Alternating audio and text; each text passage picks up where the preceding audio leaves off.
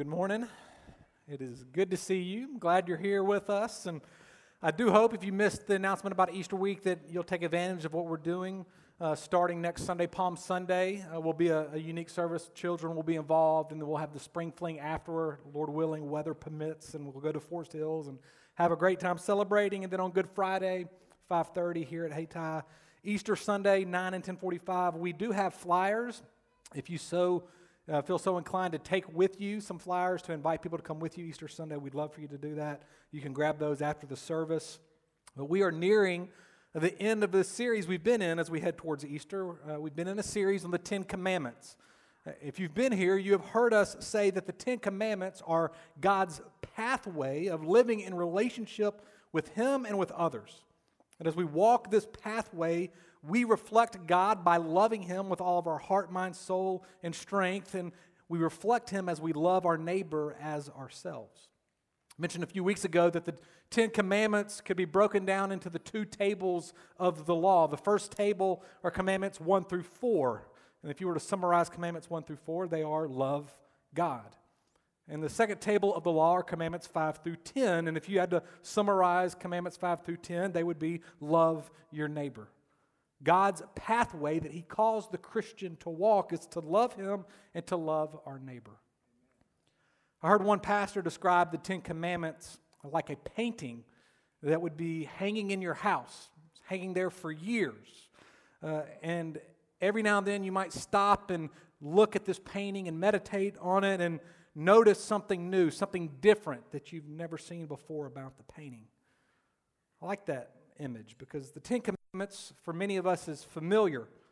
It's been around, it's been in our lives, but if we spend time with them and in them, I think it can have this effect. We begin to understand new things. We begin to see God and others and ourselves a little bit more clearly.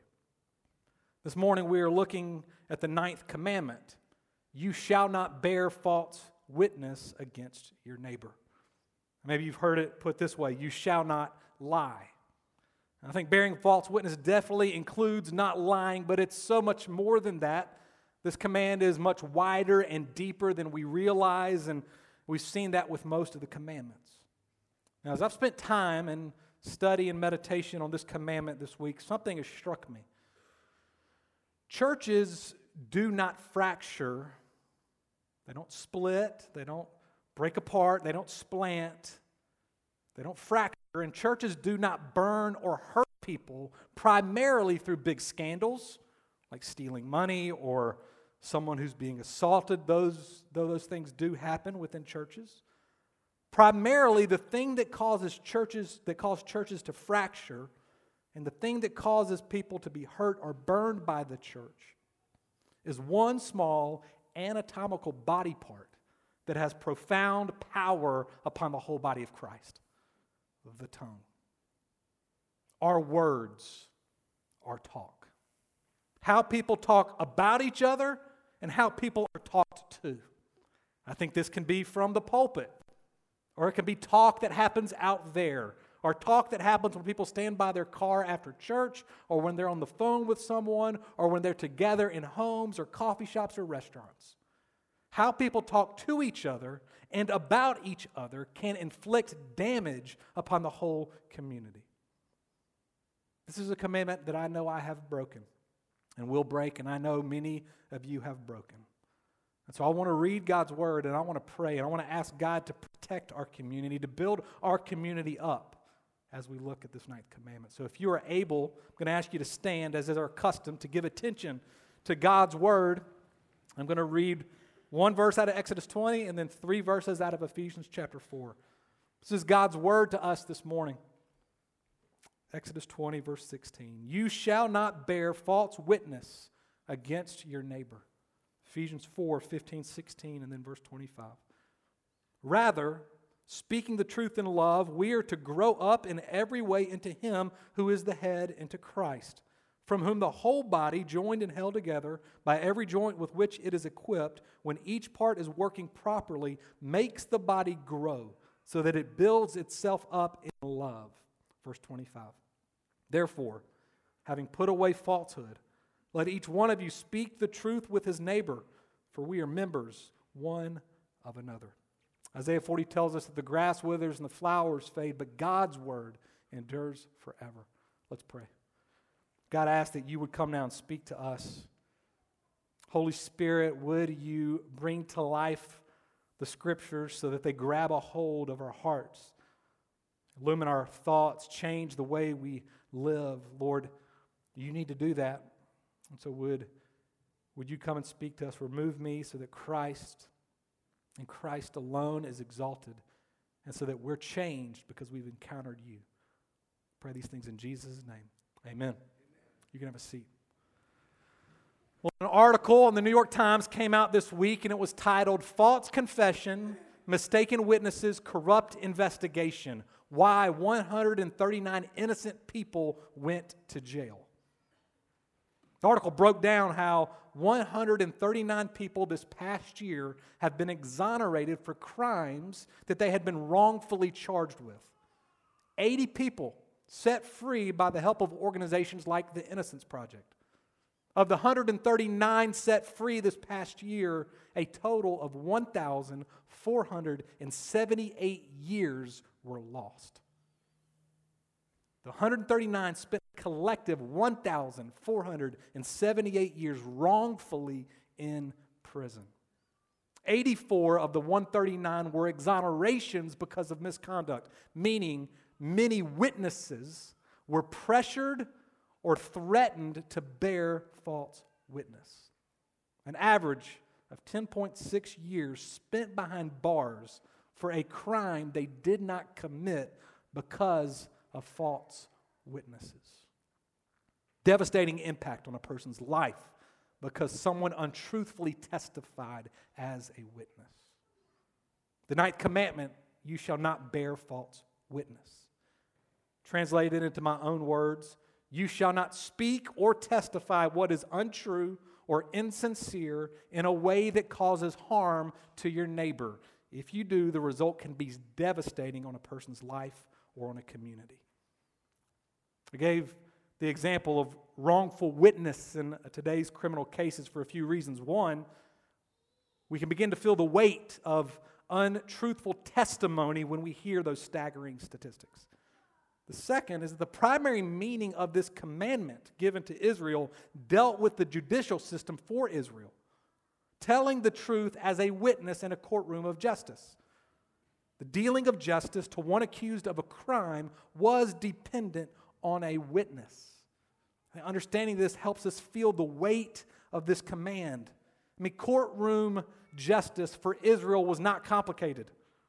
There were no lawyers, there were no fingerprints, there were no detectives. Everything depended on witnesses.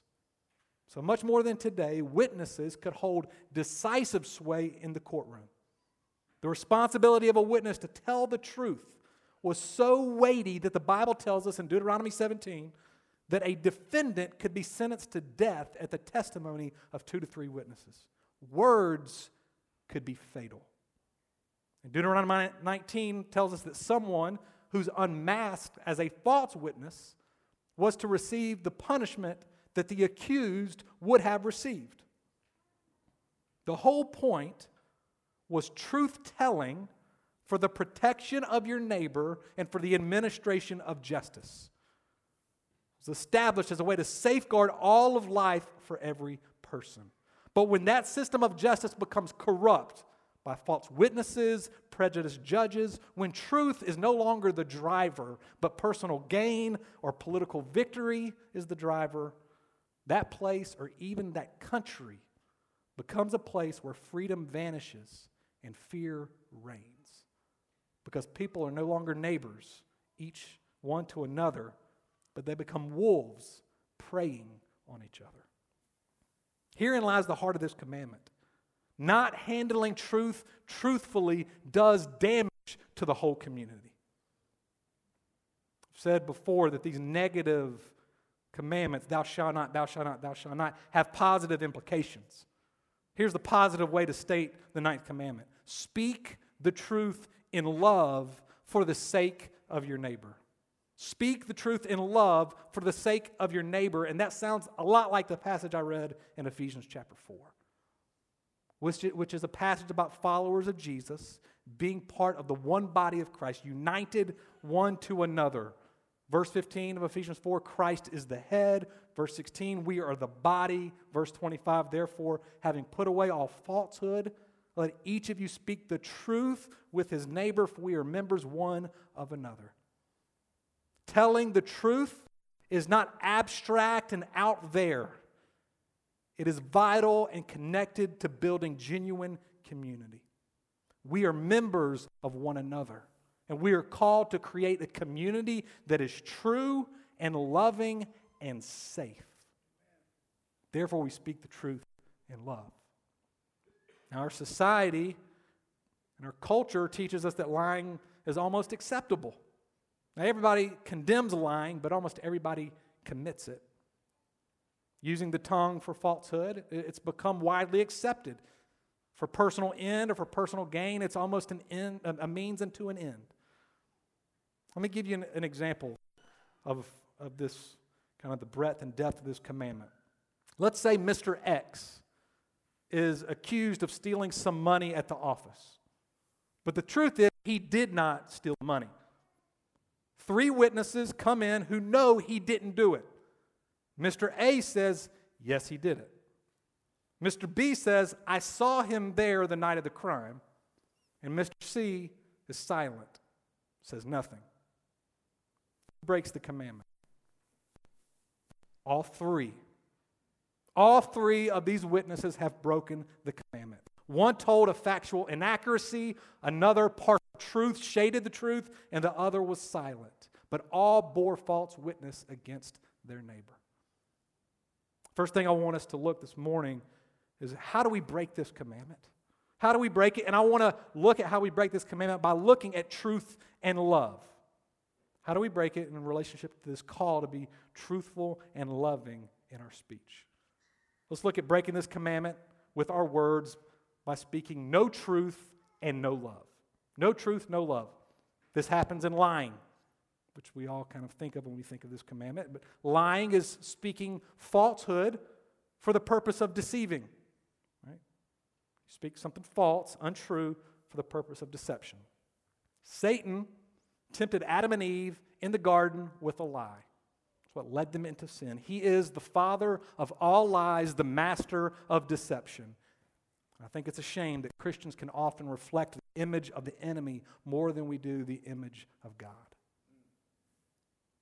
Slander is talking falsehood, something untrue about another person for the purpose of harming them.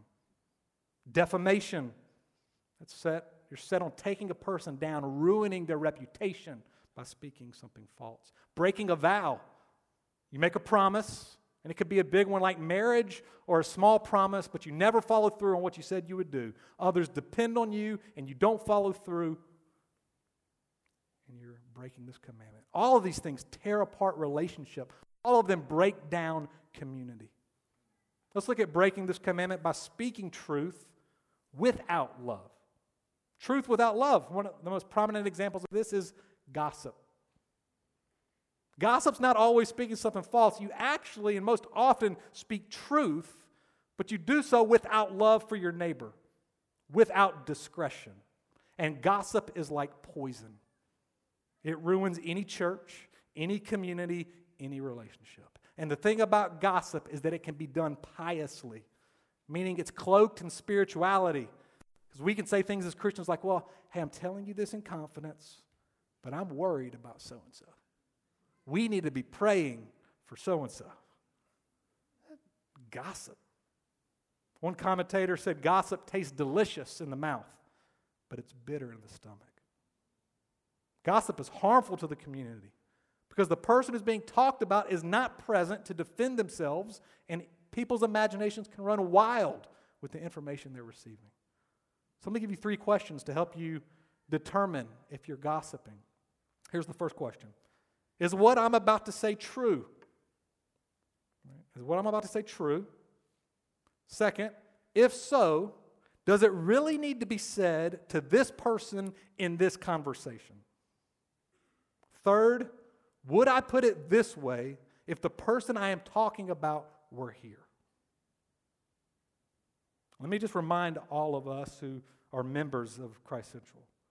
One of the vows that we took in becoming members of this church was to not gossip about one another. Speaking the truth, divorced from love, kills your neighbor. Therefore, it kills community. Look at breaking this commandment by speaking love without truth. Love without truth. One instance of this is flattery. This is saying something to another person because you know they want to hear it, but you have a purpose, you have an agenda to get something back, a response back like, oh girl, you look so good. And you know you're just saying it because you want them to go, oh no, you look better. You look good. Or, man, you're killing your job.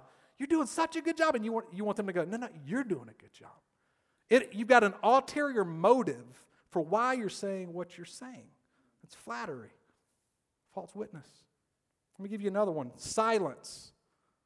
Silence is breaking this command. Being non-confrontational. Love without truth. You're not saying hard things. You're sitting back and you're not speaking up when you know you should. I bet we all have someone in our mind that we care deeply about.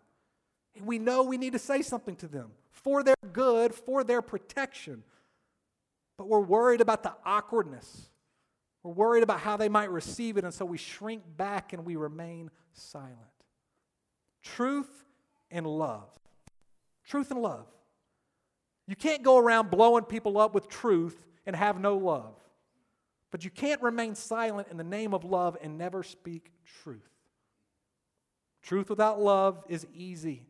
Just blowing people up left and right, and you will lose community. Love without truth is also easy, but you'll find you don't have a community worth very much. See how these 6 commandments, the last 6, deal with loving neighbor. But this commandment, if you noticed, is the only commandment that expressly mentions the word neighbor. Because this command has profound power in the building up of genuine community or the tearing down of community. This is how we break this commandment. Let's look at why. Why do you think we break this commandment? I think there are a lot of different reasons we break this commandment. I think they're all rooted in a common purpose, but let me give you a few reasons. Malice. I think malice is a reason we break this commandment. I think we can often be the walking wounded who go around wounding other people. And we may not even wound the person who hurt us, but because we're so deeply wounded and hurt, we strike daggers into other people with our words. We hurt others because of the hurt we are walking around with. That's malice. Pride is another. Pride, it's a protection of our own name, the protection of our own reputation, and we'll go to any length to further our own interest. Pride. I think fear is another reason we break this commandment. That we're deeply scared. Now, it may not always look like we're scared on the outside because we're pretty good at managing our exterior. But if we feel threatened in some way, we could speak out falsely. But if we're scared to miss out on an opportunity at work or an opportunity at school, we can shade the truth. If we're scared we're going to lose favor with someone, we can trash our rival or flatter someone, hoping that they're going to remain our friend. You can add reasons like contempt and revenge and fraud, multiple reasons. But you know all of these are rooted in a common purpose. The purpose of self-regard. A deep, deep desire for self. To put it simply, we break this commandment when we want to shield ourselves from exposure and to further our own self-interest. One pastor said, false witnesses are set on maximizing personal comfort and minimizing personal discomfort. Everyone in here has the propensity and the tendency to be bent inward, turned inward on ourselves, to live life with the self at the center. So if fear pops up or pride pops up or malice pops up within us, we look out for ourselves, which is the very opposite of what God is calling us toward in these commandments, to love Him and to love our neighbor. So why do we need to change? And we all need to change. Why do we need to change? Because by breaking this commandment, we are sabotaging the very thing that we all long for and desire. A safe community of loving relationships that look out for one another. And our culture breeds bearing false witnesses, or bearing false witness. Advertising, it's built on this. Fake news, alternative facts do this. Social media is one of the major ways we can bear false witness about our neighbor. And social media is a place where we can do it without risking anything. Behind the comfort of our computer at home or behind the comfort of our own phone. And I don't know about you, but I'm tired of all the news sources speaking out against one another. I'm tired of politicians saying one thing and meaning another, and I'm so tired of everyone getting on social media and talking to and about each other in harmful ways. The problem is not technology or news outlets. The problem is us and our hearts. We just have new avenues to bear false witness against our neighbor. The thought runs through your mind, it's those people over there who are the problem. And it's the right-leaning people, those Fox News people, or it's the left-leaning people, the MSNBC people, or it's those families, or those singles, or those men, or those women. Be careful. Check yourself. You might be breaking this commandment. And doing so produces devastating results for a community. From the place of this local church unto the city unto a country. It creates instability because we're not sure what's true anymore. It creates insecurity because I'm afraid someone's going to attack me. Produces anxiety and isolation and hiding, the very antithesis of a safe and loving community, which is what we all long for and were created for and what this ninth commandment protects and seeks to produce. Is it harmless to not truth tell? Far from harmless. Well, how can we change? That's the question. How can we change? Jesus said in Matthew chapter 15, verse 11, it's not what goes into the mouth that defiles a person, but what comes out of the mouth that defiles a person. And then he says in verse 18, what comes out of the mouth proceeds from the heart, and this defiles a person.